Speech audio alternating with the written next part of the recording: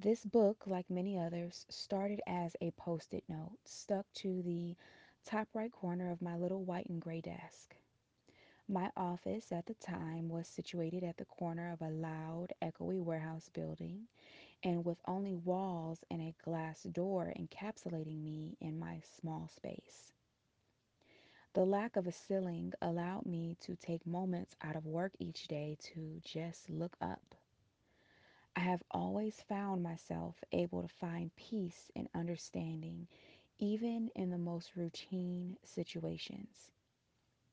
Granted, I was in a warehouse and the only thing above me was the industrial exposed pipes and fans on the ceiling, but yet I still always looked up.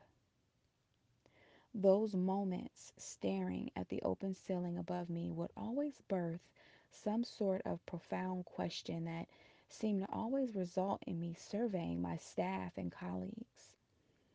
A lot of those interesting questions led me to my realization that I needed to write a book.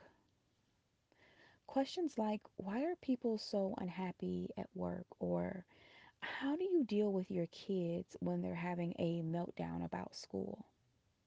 And let's not forget questions like, how do you mitigate chaos within your department when the staff is constantly in an uproar over processes?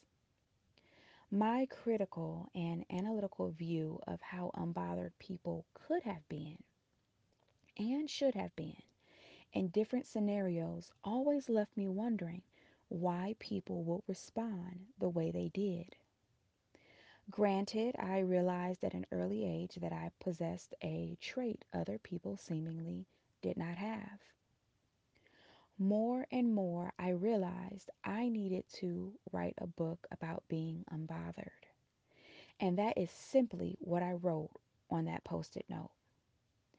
From that post it note came a need to write down and organize my knowledge about what it meant to be unbothered in different situations and how to introduce that type of topic to the world.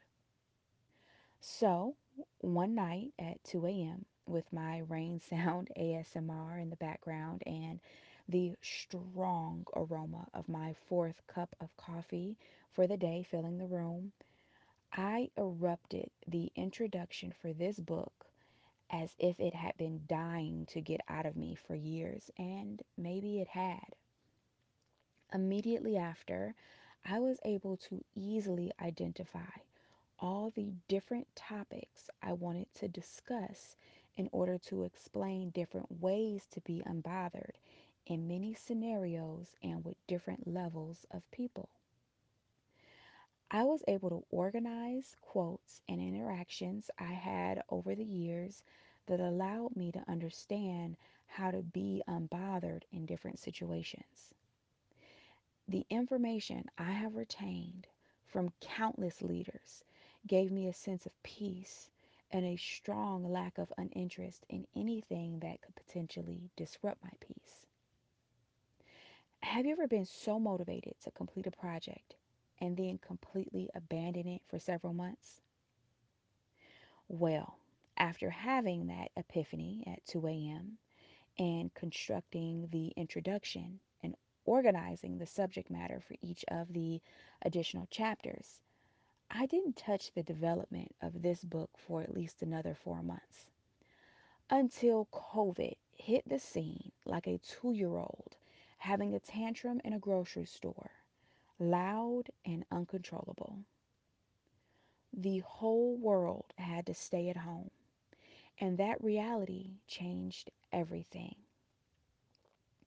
Prior to this massive work from home shift, I just recently had a conversation with a colleague who pointed me in the direction of determining and focusing on what was right for me, considering that I was always trying to do what was needed for others.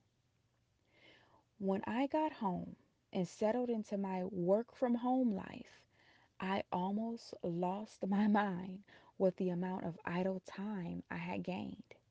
I had so much time to do things I wouldn't normally do. Previously driving almost an hour to and from work each day, the hour it took to get ready each morning, and the superfluous amount of water cooler talk I participated in was amounting to a very underutilized 4 to 5 hours each day. While working from home, not only did my work improve in efficiency, but I gained an additional 5 hours on average each day. And what did I decide to do with that time? Pick back up where I left off with this book. Within these pages, you'll find instructions to live a more peaceful and enjoyable life, ways to help you be happier and more unbothered. Whatever you're presently seeking from the reading of this book, I know you can achieve it, and so much more. So, without further ado, prepare to be enlightened.